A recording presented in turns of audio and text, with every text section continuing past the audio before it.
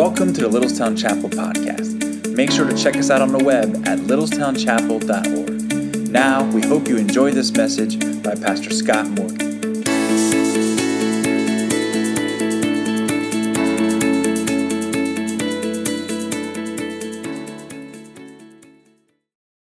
Thank you for your great singing today. Well, we just finished a series of messages about the love of God, and we are now shifting back today to our study that we've been working through all this year in the book of Revelation. And some of you are thinking, why in the world are you reading the book of Revelation and studying that on Sunday mornings? That's such a weird book. And it is a very, very weird book. There's no question about it. But our goal, our desire, is just to see God's end game. God's on the move throughout history. God's on the move here at the church. And because of that, we just kind of want to remind ourselves of things that God is doing now, but also in the future of how He's going to bring everything to a climax and truly work His will and accomplish His work in all the world and make everything that's broken fixed again, and everything that's unrighteous and evil, it will be restored to righteousness and holiness once again. And the love of God and the holiness of God and the righteousness of God will be throughout all the world. And that's the hope that we have. And the message of Revelation is that even though evil looks like it's triumphing and things are getting worse and worse in the world, the truth is that Jesus is on the move and Jesus wins. He conquers all of His enemies, and righteousness prevails because of the victory of Jesus Christ. And that's what we keep coming back to and focusing on as we're reading in the book of Revelation. Now, I got to tell you that we've got a humdinger of a message for Mother's Day. Okay, because if you've looked ahead in Revelation chapter 17, this is not your Mother's Day message. Because we're talking about the great whore of Babylon. And yes, I did say that in church today. We're talking about a prostitute. We're talking about a harlot. And she is an image that represents the seductive power of the age that is constantly seeking to entice you and I away from our true love, our true husband, Jesus Christ. And the message in Revelation, especially here in Revelation chapter 17 and 18, is the need to be faithful to Jesus no matter what. Stay true to Jesus no matter what. Even though there is this seductress, this temptress who's out there constantly seeking to solicit us to be disloyal, to betray Jesus and leave Him.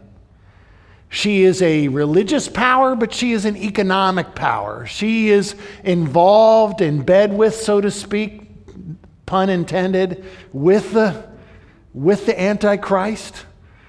And she is a picture of the forces of seduction that are so prevalent in our age today, that are constantly tempting us, trying to lure us away from Jesus and be disloyal to Him. This is a message for all of us. We need to hear this, because this prostitute is in our world today, and she's seeking to entice you and entice me. You might be thinking, this is such a vulgar topic for Mother's Day. Yes, it is. But it's there in Scripture, and it's what we need to hear. It's what we need to say. And you might be saying, well, why on Mother's Day? I go, well, I wasn't really paying attention to the calendar when I scheduled it. I'm sorry, it's my fault. But I trust that God will speak to your heart and encourage you today, because all of us face this temptation. All of us are constantly being solicited to betray Jesus. And the message of Revelation chapter 17, and next week even, chapter 18, is stay true to Jesus no matter what. Stay loyal and faithful to Him no matter what. So let's talk about the other woman that we see represented here in Revelation chapter 17. I'm reading on page 1037 here in the church Bibles, and I encourage you to turn there also. Revelation chapter 17, verse 1. Let's listen to God's word. Then one of the seven angels who had the seven bowls came and said to me, "Come, and I will show you the judgment of the great prostitute who is seated on many waters, with whom the kings of the earth have committed sexual immorality, and with the wine of whose sexual immorality the dwellers on earth have become drunk." And he carried me away in the Spirit into the wilderness, and I saw a woman sitting on a scarlet beast, who was full of blasphemous names, and it had 7 heads and 10 horns. And the woman was arrayed in purple and scarlet, and adorned with gold and jewels and pearls, holding in her hand a golden cup full of abominations and impurities of her sexual immorality. And on her forehead was written a name of mystery, Babylon the Great, mother of prostitutes and of the earth's abominations. And I saw the woman drunk with the blood of the saints, the blood of the martyrs of Jesus. When I saw her, I marveled greatly. But the angel said to me, "Why do you marvel? I will tell you the mystery of the woman and of the beast with the 7 heads and 10 horns that carries her. The beast that you saw was and is not, and is to rise from the bottomless pit and go to destruction. And the dwellers on earth whose names have not been written in the book of life from the foundation of the world will marvel and see the beast, because it was and is not and is to come. This calls for a mind with wisdom. The 7 heads are 7 mountains on which the woman is seated. There are also 7 kings, 5 of whom have fallen. 1 is, and the other is not yet come. And when he does come, he must remain only a little while. As for the beast that was and is not, it is an 8th, but it belongs to the 7, and it goes to destruction. And the 10 horns that you saw are 10 kings that have not yet received royal power, but they are to receive authority as kings for 1 hour together with the beast. These are of one mind, and they hand over their power and authority to the beast. They will make war on the Lamb, and the Lamb will conquer them. For he is Lord of lords and King of kings, and those with him are called, chosen, and faithful. And the angel said to me, the waters that you saw, where the prostitute is seated, are peoples and multitudes and nations and languages. And the 10 horns that you saw, they and the beast hate the prostitute. They will make her desolate and naked and devour her flesh and burn her up with fire. For God has put it into their hearts to carry out his purpose by being of one mind and handing over their royal power to the beast until the words of God are fulfilled. And the woman that you saw is the great city that has dominion over the kings of the earth. This is the word of God. The message in Revelation chapter 17 is just simply this: stay true to Jesus. Stay true to Jesus no matter what. And there's several reasons why we must stay true to Jesus, why we can't be led astray. We're told in Scripture to love God with all our heart, mind, soul, and strength. Yes, love our neighbors as ourselves, but the first and primary thing that we are called to do is to love God with everything that we've got. In Scripture, that love for God that we're called to have is compared to a marriage relationship. In fact, at the very end of Revelation, the final imagery that kind of shows the future of God's people with their Creator, with their God, with their Savior, Jesus Christ. It's a picture of a bride and groom coming together on their wedding day, and there's a huge feast and a huge celebration, and they celebrate their love in marriage for all eternity, where the people of God are with their God forever and ever. And it's described as a marriage relationship. So when you think about your relationship with God like a marriage, the fidelity of a marriage covenant, throughout Scripture you see the opposite also being talked about. That when people are unfaithful to God, when they worship other idols, when they're choosing to betray Jesus or love things and serve things and trust in things instead of Him, they call it adultery. It's spiritual adultery. That idolatry is like going, as the old King James Version says, whoring after other gods. It's playing the prostitute with other gods. Here we're seeing in Revelation chapter 17 that there's a force in this world that works in conjunction with the Antichrist. If the Antichrist is like the beast that's described, the red beast with 7 heads and 10 horns. By the way, Revelation's weird, isn't it? It's really weird. Can I have an amen on that? It's an amen. It is weird. Okay, Revelation is weird. It's weirder than a 3-headed dog. In fact, a 3-headed dog would be normal in the book of Revelation, but that's just how strange it is. And that's what we're seeing here. 7-headed monsters, 10 horns, a lady riding on the monster. She's also called a city. All this stuff is really, really, really strange. And what we need to remember is that God is using all this powerful symbolism, very vivid symbolism, to speak to our minds, yes, but also our very souls, our emotions, to grasp how necessary, in this chapter, how necessary it is to remain true to Jesus.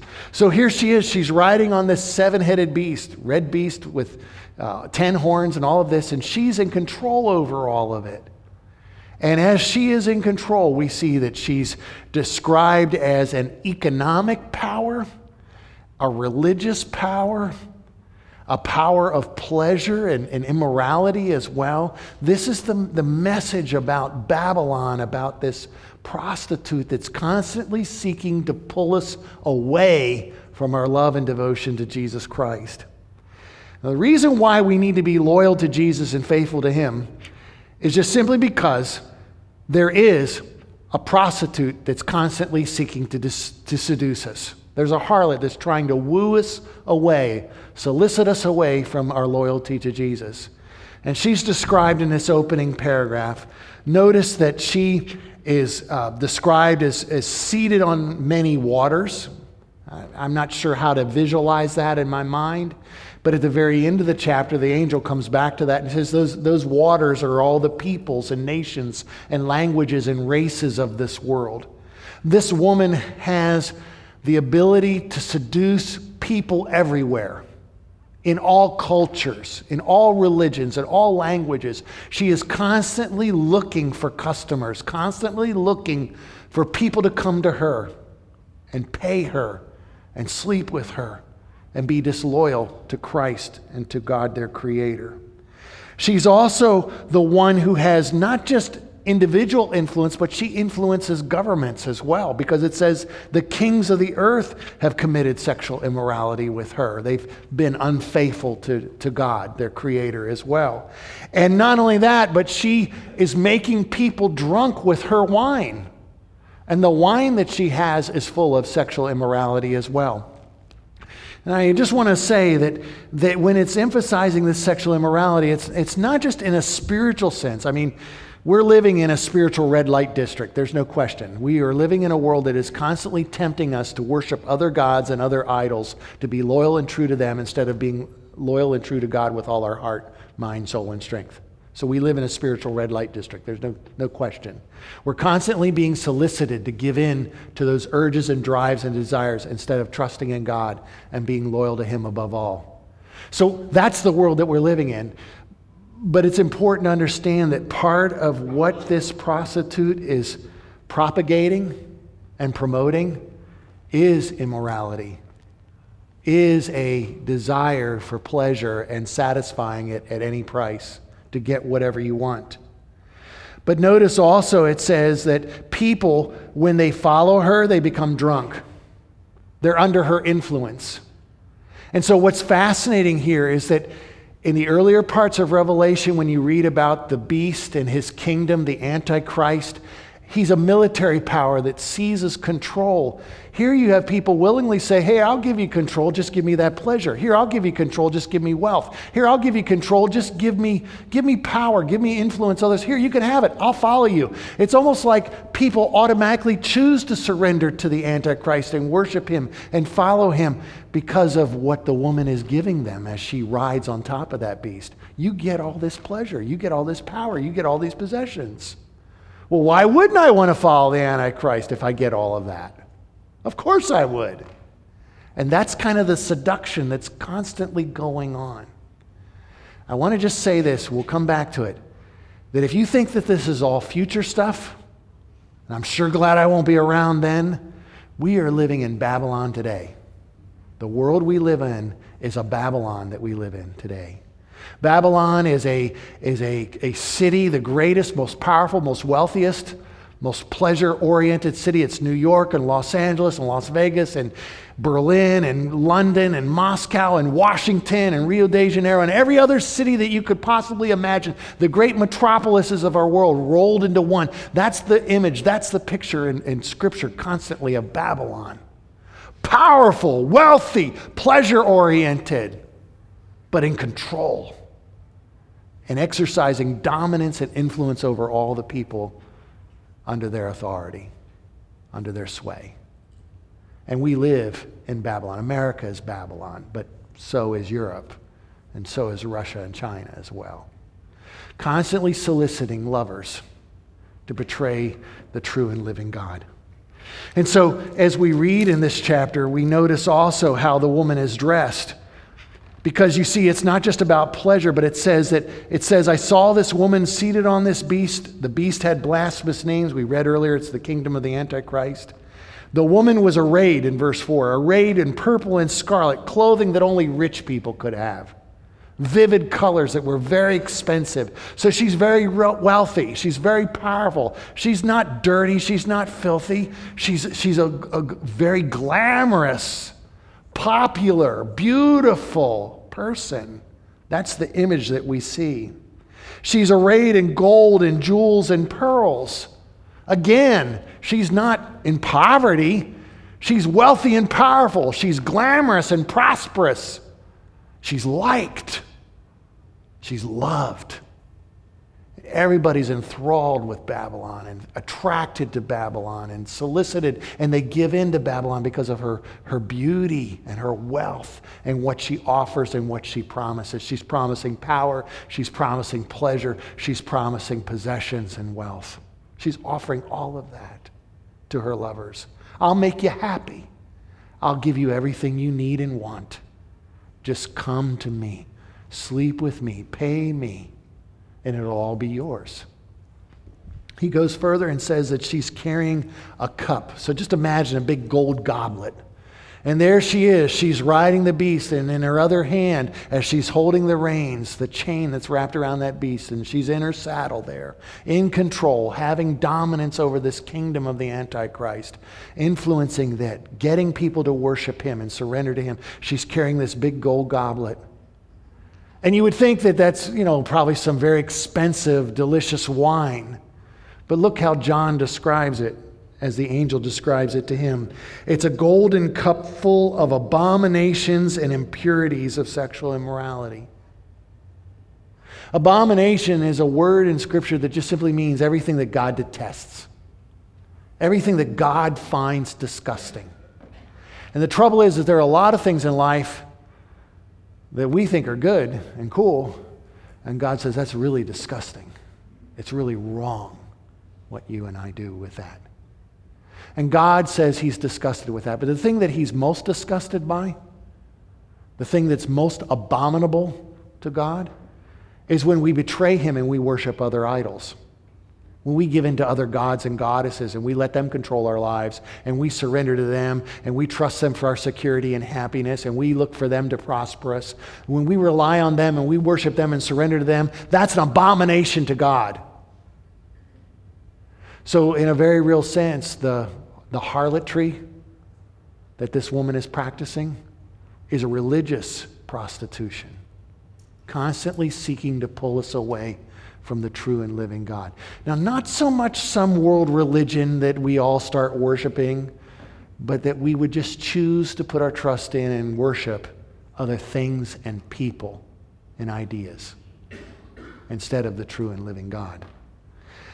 But notice also, he says that this cup is full of not only abominations, but it's also full of impurities of her sexual immorality. And she's just saying here that this whole idea of being faithful in marriage and being faithful to your God, Babylon's against that, flips it on its head. You betray your marriage vows. You betray your God, your love for him. You give in and satisfy yourself. You live for yourself and you do anything you can to make yourself happy in the process. And if someone gets hurt in the process, so what? You surrender to yourself. I'll give you the desires that you want. Really, John is inviting us to look into her cup, to see what's swirling around inside the cup, to smell what's in the cup. You know what's in the cup? It's not wine. It's urine. It's dung. It's blood.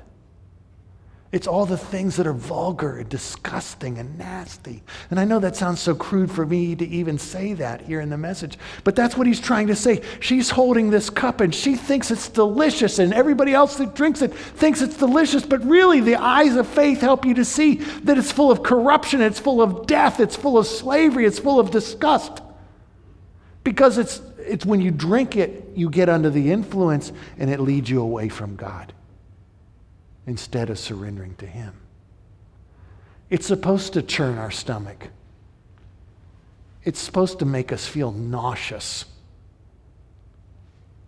and swallow hard, because that's what it really is. You see, you and I live life, and we think that we can make sexual compromises, that pornography is okay because no one knows that you or I look at that. But the truth is, it rots our souls. It chews away at our hearts. It kills our love. It wrecks our relationships and our ability to look at others and love them and serve them and care for them, because we're really just serving ourselves and we're exploiting other people in the process. We look at having an affair and think that I can get away with it. I'm on a business trip, no one knows. But the truth is, you've betrayed your vows. And now you're a slave to guilt and shame, no matter how hard you try to hide it. We think that I can accumulate all this wealth. I can just get all these possessions. I can become rich. I can gain all these things that I own. And I fail to see that even though I'm trusting these things to make me happy, I'm trusting these things to make me secure, I'm trusting these things to give me, a sense of accomplishment and pride, and I just want to make my life easier. I'm trusting all that to do those gadgets and things that I have. But I don't own them, they own me.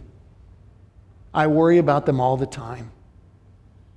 And it's really rotting away, corroding my life and my soul about what's really important. And I network and I try to win friends and influence people, and I try to just get other people to like me, and I use them and they use me, and I just care what other people think rather than what God thinks. I fear people instead of fearing God, and I do all of that, and I think, I'm going to get that promotion, I'm going to get other people to like me, and they're going to appreciate me, and I have value and worth because I just am constantly putting other people first. But I'm doing that for me. And in the process, I'm not really loving them as my neighbor. I say I am, but in truth, I'm loving myself and I'm using them. And that's eating away inside my soul as well. That's what's inside that cup.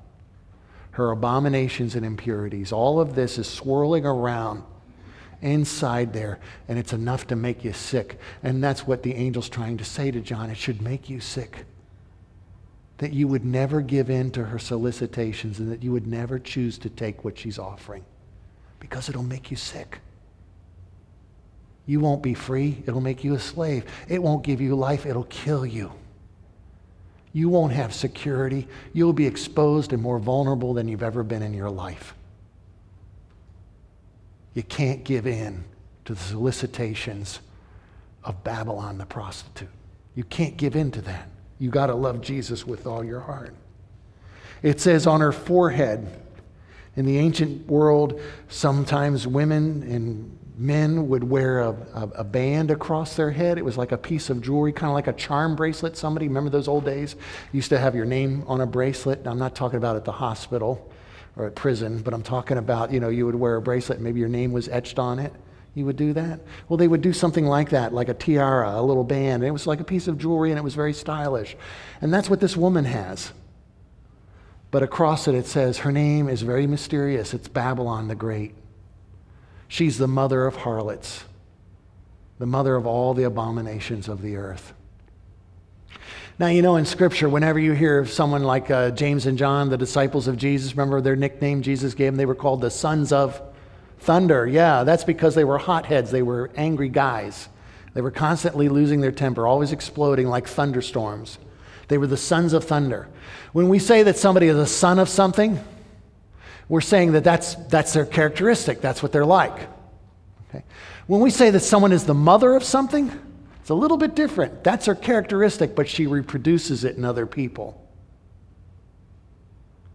When we say that Babylon is the mother of harlots, she's not just a harlot, doing all the work herself. She's constantly corrupting the people who sleep with her. They become harlots too, and they lead people astray. They adopt her values, they go her way, they follow her path. And instead of saying, no, I'm going to be loyal to Jesus even though I slept with her, no, I'm going to lead other people to be disloyal to Jesus as well. It corrupts us to the point of not only are we betraying Jesus, but we actively begin to encourage others to betray Jesus as well. She's Babylon, the great city that is constantly leading people astray. It's not just a city. Is this a literal Babylon? Is this the Babylon in the Middle East and Iraq? Maybe, but maybe not. Is it Rome? Maybe. I think John would think of it as Rome in his world because of the most powerful influence it had.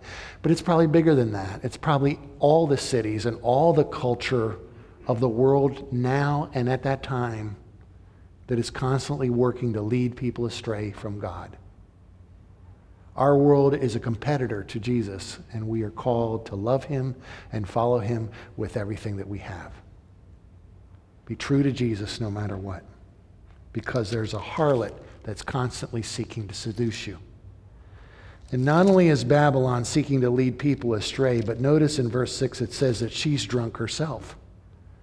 But she's drunk on the blood of the saints, the people who have been faithful witnesses to Jesus, and she's persecuted them and she's killed them. She's constantly leading them, people astray, and killing those who follow Christ. When John sees all this, he's terribly confused. It says, I saw her and I marveled greatly. I was just absolutely astonished. I don't understand this. I'm confused. I thought you said that she's going to get judged, and I don't understand. She's not being judged. She's so rich and happy and prosperous, and everybody loves and adores her and follows her and gives in to her. How come you said she was being judged? The angel goes further. Well, to understand the judgment on this prostitute, you need to recognize the beast that she's riding. And see, this is the second reason why we need to be loyal to Jesus above all else. Because there is a beast that wants to devour you, a beast that wants to eat you up. And you need to yield to Christ rather than be eaten by the kingdom of the Antichrist that's here today and will be in the future. The beast with 7 heads, I'm going to explain it to you in verse 8. The beast that you saw is not, and is about to arise from the bottomless pit and go to destruction. Right there in that one verse, he's saying, here's the timeline, the chronology of the kingdom of the beast. We've read in other places in Revelation, the chapters before this, that this beast with the 7 heads and the 10 horns, it's all scarlet colored. This is the kingdom of the Antichrist. It's the king of that kingdom, the dictator of that kingdom, but it's also his government and his power that's worldwide in scope. And there was a time when he existed in the past. He's not now in power in John's day when he's writing this, but he's going to come to power again. And people are going to be amazed at that. But don't forget, he's also going to go to destruction. There's going to be judgment upon him as well. And so he goes further and explains. He's going to rise up out of the bottomless pit and then go to destruction. Again, indicative that ultimately he's from the devil himself, the great dragon that's fought against Christ and his people. The dwellers of the earth, whose names have not been written in the book of life, they'll marvel when they see the beast, because it was and is not and is to come. It's like a parody of the resurrection of Christ. He was alive, he was dead, he came back to life, and we worship and we honor Christ because he conquered death. But people are going to see, well, hey, look at this revived kingdom, whatever kingdom it is. It's come back, this ruler has come back, and he's come back, and wow! And they honor and they worship him, and they are amazed at him. Now the angel says really quick in verse 9, and this is the part that's hard, he said, this calls for a mind of wisdom. You really need God's wisdom to understand this. And I want to be real quick to say, I'm not sure I do have it all. But we need this wisdom to really figure this out, wisdom from God. The 7 heads are 7 mountains on which the woman is seated. A person reading this after John wrote it, she would automatically think of Rome. That's not hokey to say, that's true. Because Rome was the eternal city that was built on 7 hills. And on the coinage and on statues and carvings on the walls of different public buildings, there was this imagery that showed 7 little hills, mountains, and the city of Rome being founded on top of that. So a person reading this and listening to it would think of Rome. And so there she is. She's seated on these. This beast has these 7 mountains, but then he goes on and says, but there are also 7 kings. And there's some Bible scholars who say, well, no, they're not thinking of Rome. They're just thinking of these different empires that have existed at different times historically, like Assyria, and then Persia, and then Babylon, then Persia, then Greece, then Rome, and a future kingdom, and a future kingdom after that. And that's possible too. You could look at it as a succession of kingdoms. Others have said, well, no, it's a succession of popes, or rather not popes, rather emperors of the Roman Empire, like Julius Caesar or others. And you start counting from Caesar or Augustus, and you keep counting down. You get to Nero, and maybe it's like a revived, resurrected Nero coming back because he was considered the worst of all the emperors, especially toward the Christians. However this all plays out, I'm not exactly sure how it will. I don't really want to put my foot down and say it's got to be this or it's got to be that. But he's saying that there's something about this empire that it used to exist, but it's coming back. And people are going to be amazed by that. And they're going to be enthralled of it. In fact, he says this kingdom that comes back, it's actually like an 8th empire, this beast is. It's going to come out of the 7, and just like Jesus was resurrected from the dead, not on the 7th day, but technically the 8th day, the first day of the new week. It's like this parody of the resurrection. People will worship him and honor him, this Antichrist, and his kingdom. They'll follow him. They'll be amazed with him. He's the God we've been looking for. He's the answer to all our problems. Look at his power. Look at his might. Look what he can do. And they will worship him. In verse 12, it describes that there are 10 horns on this beast. And the angel goes into a little detail, and I admit this is a bit confusing, but he says these 10 horns are 10 kings. And they're like confederates or allies that support the Antichrist. They're like in ancient Rome, there was the emperor and he ruled over the empire. But then there were people like Herod the Great who ruled in Palestine, and he got permission from Augustus to be called a king, and he was a vassal king.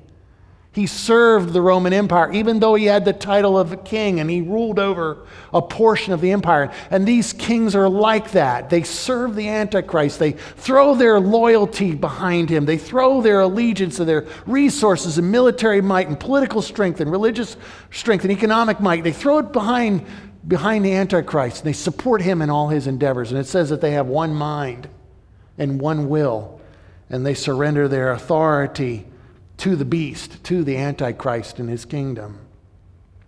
But it says they have this authority with the beast only for an hour, for a short period of time. You're talking about the tail end of the tribulation period, that 7-year period of great trouble that's coming upon earth, that final judgment that we've read about.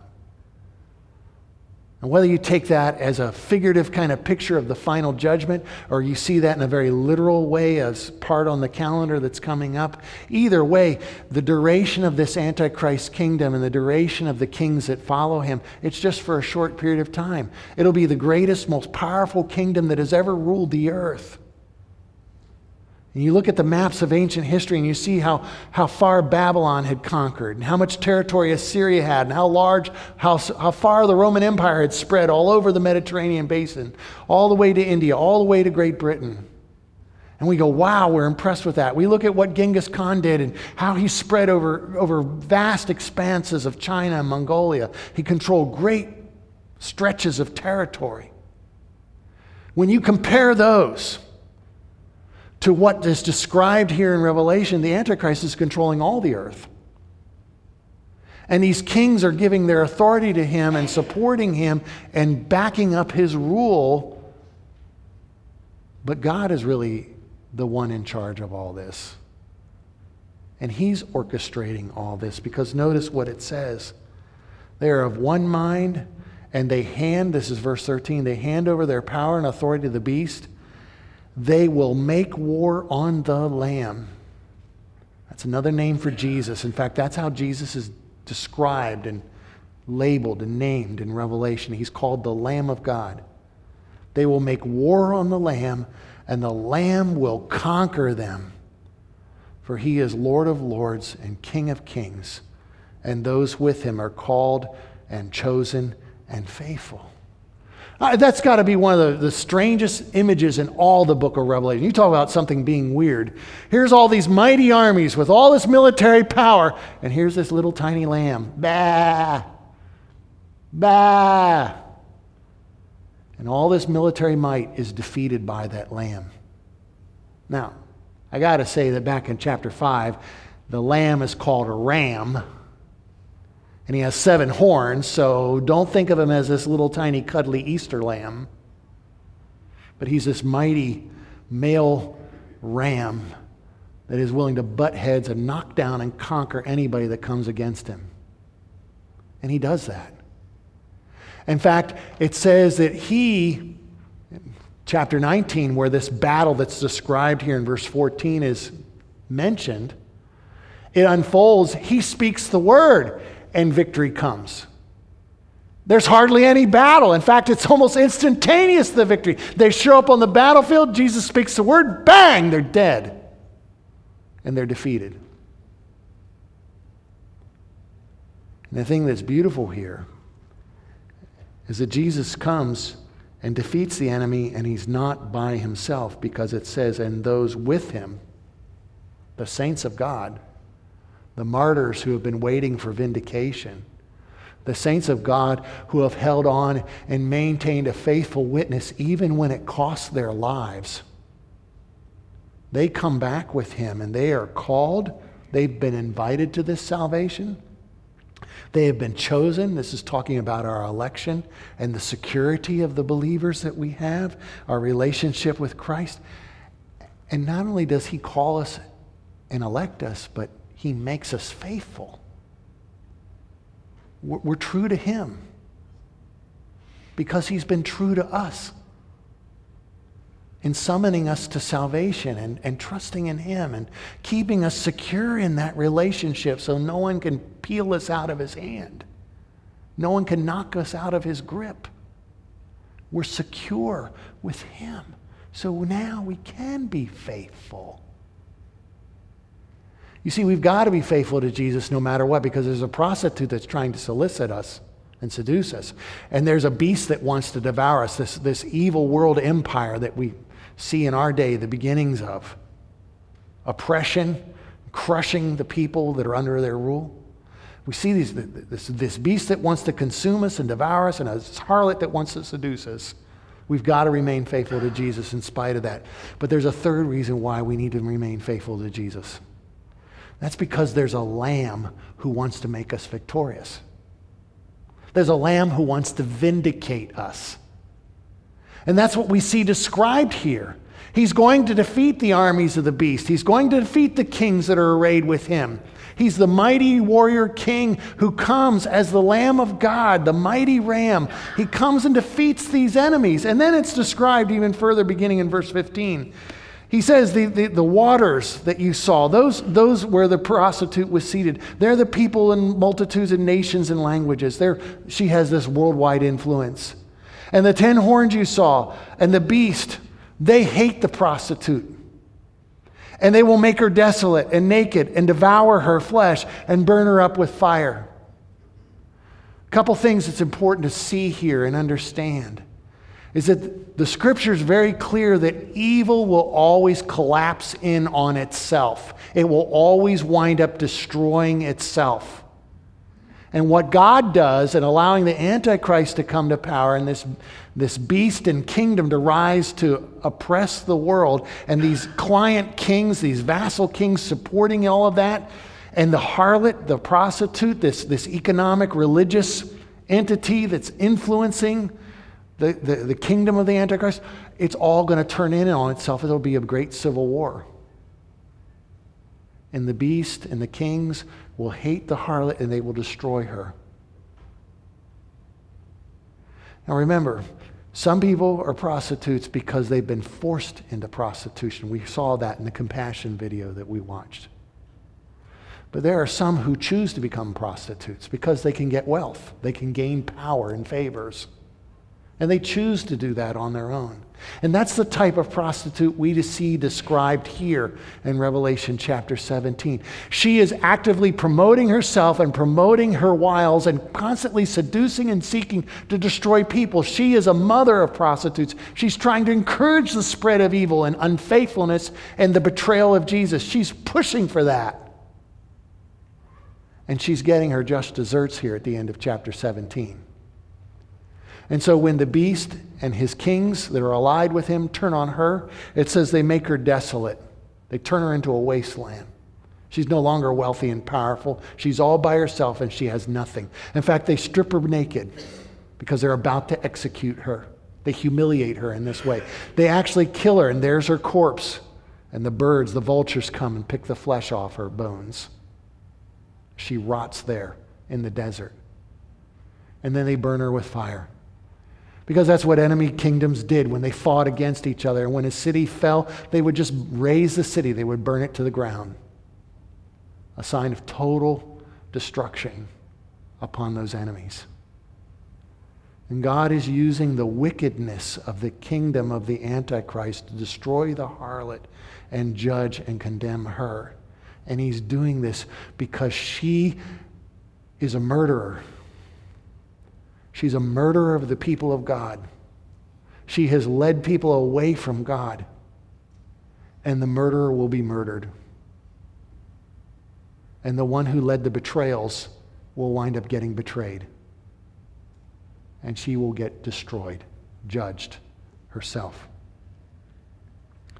All this is happening in verse 17. God was behind all this. He put this in their hearts to do this to the harlot. This wasn't something they thought up on their own. God is doing this. This is part of his plan to make sure that the words of God come to pass. In chapter 14, verse 8, when we heard about those angels flying through the sky, shouting promises of future destruction, fallen, fallen. This is 14, verse 8. Fallen, fallen is Babylon the Great, she who made all the nations drink the wine of the passion of her sexual immorality. Those promises are going to come true, and we're reading about it here in 17. And then he explains, the woman that you saw is the great city that has dominion over the kings of the earth. She's the other woman, but she's also the other city. Instead of being faithful and true to Jesus and loyal to him in covenant marriage, a covenant relationship, she's constantly soliciting people to betray Jesus and be disloyal to him, to trust in her, to rely on her for their fulfillment, for their protection, for their power, for their security, for their pleasure, instead of leaning on Christ and worshiping and trusting him. But at the end of Revelation, there's a new city. It's called Jerusalem, the new Jerusalem that comes down out of heaven, where God will dwell with his people in a covenant relationship that will never be broken. A holy marriage that will last for all eternity. And God will wipe away every tear from our eyes and will dwell with people, and people will dwell with their God. That new Jerusalem. Babylon is contrasted. She's a great city. She's wealthy. She's powerful. She's seductive. She's influential. But she's nothing compared to the great city, the new Jerusalem, that God is sending down as the dwelling place of his people. You have to choose where you want to live. Babylon or Jerusalem? New Jerusalem. Who are you going to be loyal to? Babylon and her harlotries? Babylon and her pursuit of pleasure, her pursuit of power, her pursuit of possessions and wealth? Will you be loyal to her? Sleep with her? Sell your soul to her? Or will you love Christ and be faithful to him no matter what? Why be faithful to Christ? Because he is the Lamb of God who's making you and I in Christ victorious. He's the one that owns the book of life.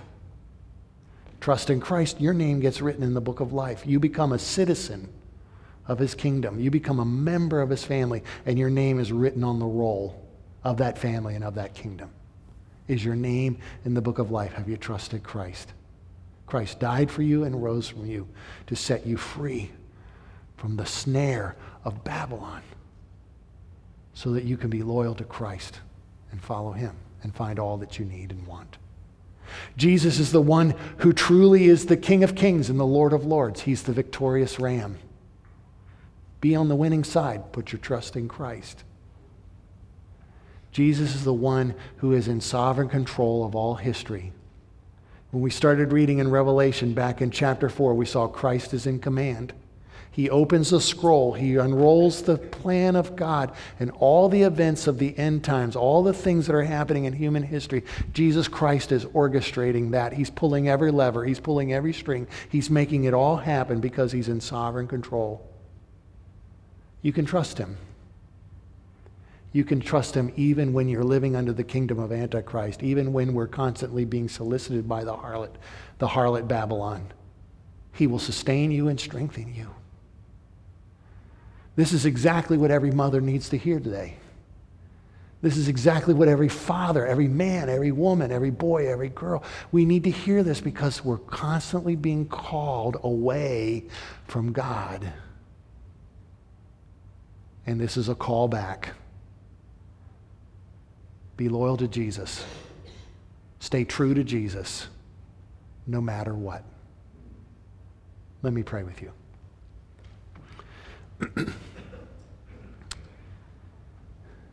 I thank you, Father in heaven, for your loving kindness. I thank you for your great mercy and your faithfulness.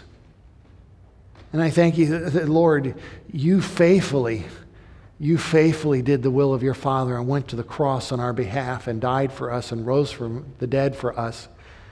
And you are coming back as King of Kings and Lord of Lords. And I pray that we would surrender to you and be loyal to you above all else. Thank you for being loyal to us. I ask that we would recognize the seduction of the world around us. We would recognize the seduction of just the craving for lust and pleasure and the cravings for power and influence, the cravings for possessions and wealth. Lord, we think these things will make us happy. We think that these things will give us joy and make us secure. But it's ultimately you.